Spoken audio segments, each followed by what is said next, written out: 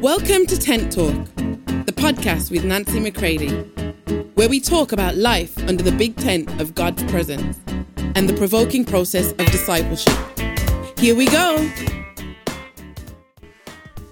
Hey everybody, welcome to Tent Talk. This is Nancy McCready.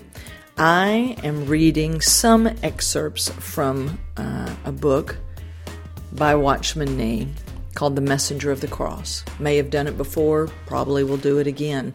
But I'm revisiting it because one of the assignment goals of Nancy McCready Ministries is to reproduce as many messengers of the cross. And to do that, of course, I can only do that which depends on me, and then others have to decide that they want to join in and do the same, and to be a messenger. So I'm just simply reading some excerpts with comments here and there, and so I encourage you to take hold of this, because as we read Galatians, as in all of the episodes here on Tent Talk, we want to be those who go with Him ourselves, that we enter in for ourselves, as Jesus said in Luke 11:52 in the Amplified Classic. And then we want to be a big open door for others to get to Him. So here we go, my friends.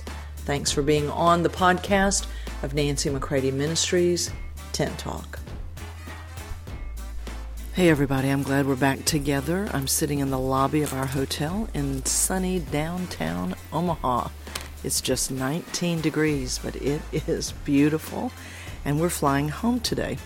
And so I want to continue the reading of Messenger of the Cross, chapter 1, and I'm picking up with two sections today to read the channels of life and the success of the apostle.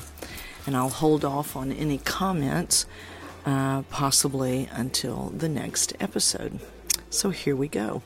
Channels of life. We have already mentioned how our work is to impart life to people. But in ourselves we have no life to give that people may live and be nourished. For we are not the source, we are merely channels of life. The life of God flows through us and from us. Since we are channels, we must not be blocked by anything, lest, like water that is clogged in its channel, the life of God cannot pass through us. The work of the cross is to open us up, to rid us of all that belongs to Adam and the natural order, so that others may receive the life of the Holy Spirit. By being filled with the Holy Spirit, our spirit is able to bear the cross of Christ continuously. As a result, our life becomes the life of the cross. On this we shall explain more later. And once filled with the Holy Spirit and possessing the life of the cross, we will then be used by God's Spirit to have issued from us that life of the cross to the people around us. For if we really are full of the Spirit, due to the deeper work of the cross in us, we will spontaneously diffuse life in our conversation and our talk, whether private or public, so as to enrich those with whom we have contact. This does not require any self-effort or self-fabrication, but should be something most natural. And this thus fulfills what the Lord Jesus declares in John 7:38. He that believeth on me, from within him shall flow rivers of living water. This verse just quoted includes a number of thoughts. From within him, or out of his belly, requires that the belly be first emptied through the perfect work of the cross. It also implies that his belly must be filled with the living water of the Holy Spirit. The life in him is not only for his own need. It is so abundant and full that it flows out as rivers of living water to supply other people.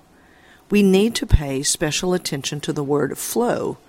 Such a term does not suggest the use of platform tactics, a certain tone of voice, some profound psychology, some eloquence, argument, or learning.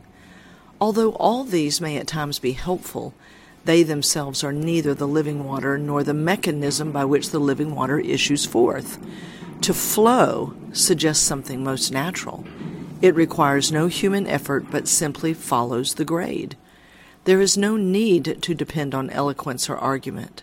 By our faithfully proclaiming the word of Jesus' cross, people will receive the life which they lack, the life and power of the Holy Spirit appears to flow naturally through our spirit. Otherwise, no matter how passionately we preach, our audience will listen passively.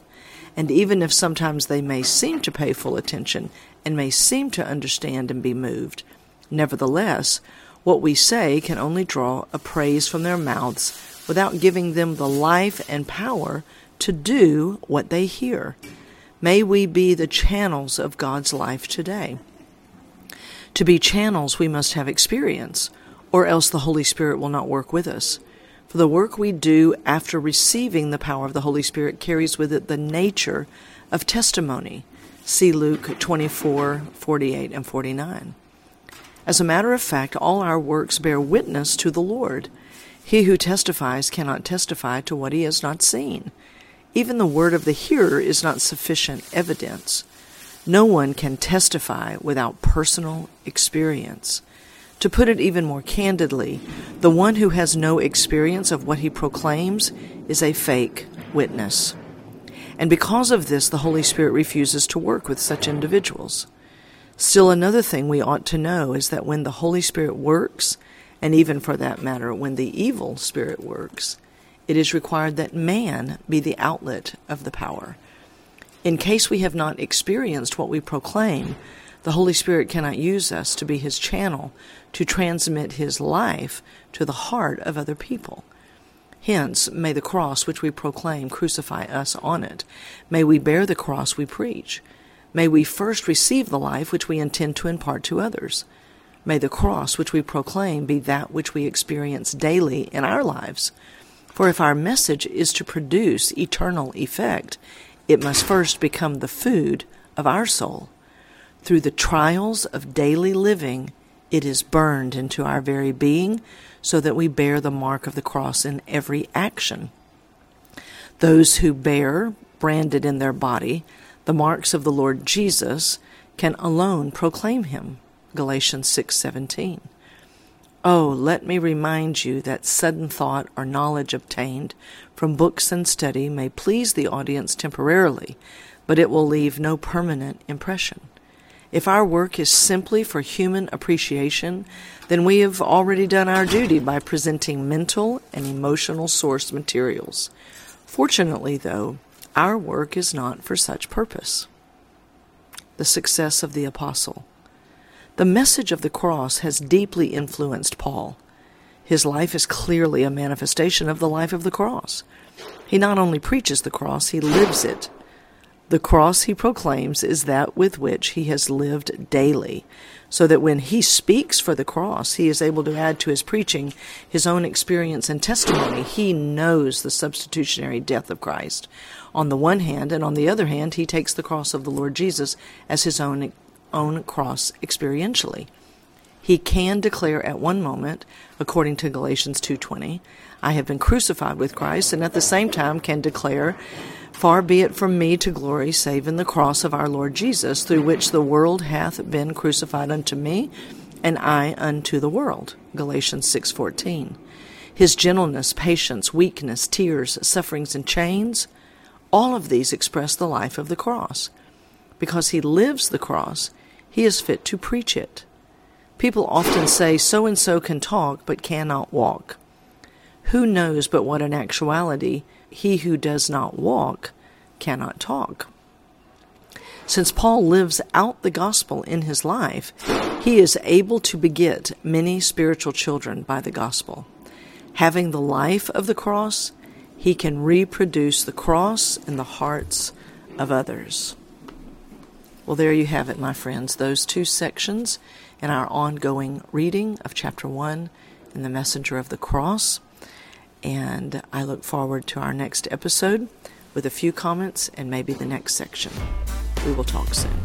For more information on Nancy, please visit nancymccready.com or follow her on social media at NB McCready.